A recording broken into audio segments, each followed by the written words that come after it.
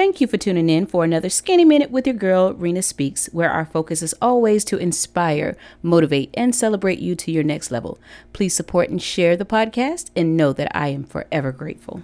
Hey, what's up, y'all? It's another Wednesday walk with your girl. I hope you guys are having an awesome morning. I know I am. Although lately it seems like I can't sleep past a certain time. You know, you have a day off, you want to sleep in.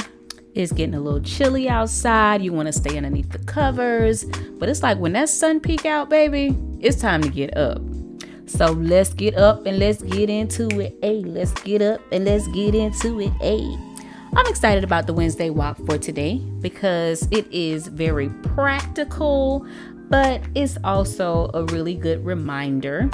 Sometimes we forget that it's necessary. And so I'm going to go ahead and lay it on you.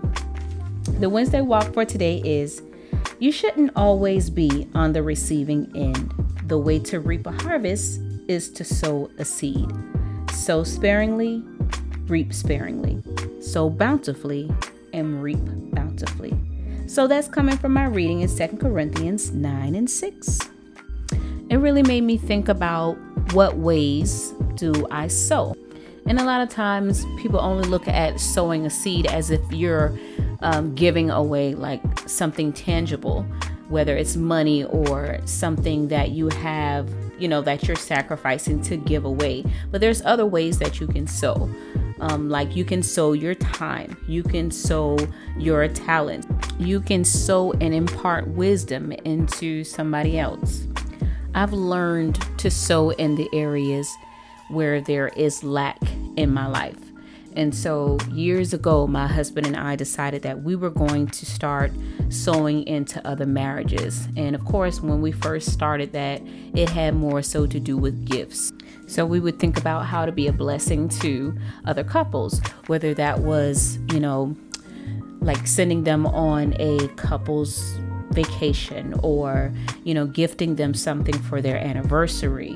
We started giving towards marriage ministry at our church as far as helping to put on the functions. And as a result, our marriage has been so blessed. I mean, we are like really having the best time of our lives right now. I can say that, but I believe that my husband will feel the same way. We don't always see eye to eye. Yes, we still have intense fellowship because we don't always agree. If I were to say that we always agree, I would be lying because we're two individual people. We're two adults. So no, we don't always agree. But the thing that we have learned is how to communicate with each other. And I mean, that is so very important. However, this podcast is not about marriage today. So if you want to join the marriage conversation, follow our Pillow Talk podcast at Pillow Talk with the Washingtons on Anchor as well.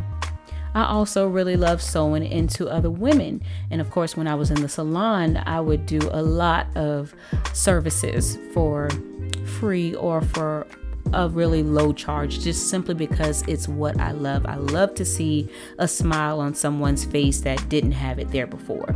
You know, it could be that I would take somebody out to lunch. I do stuff that sometimes is so simple you don't realize it means the world to somebody else. I even took one of my clients one time to have her ears pierced because she never had her ears pierced as a child.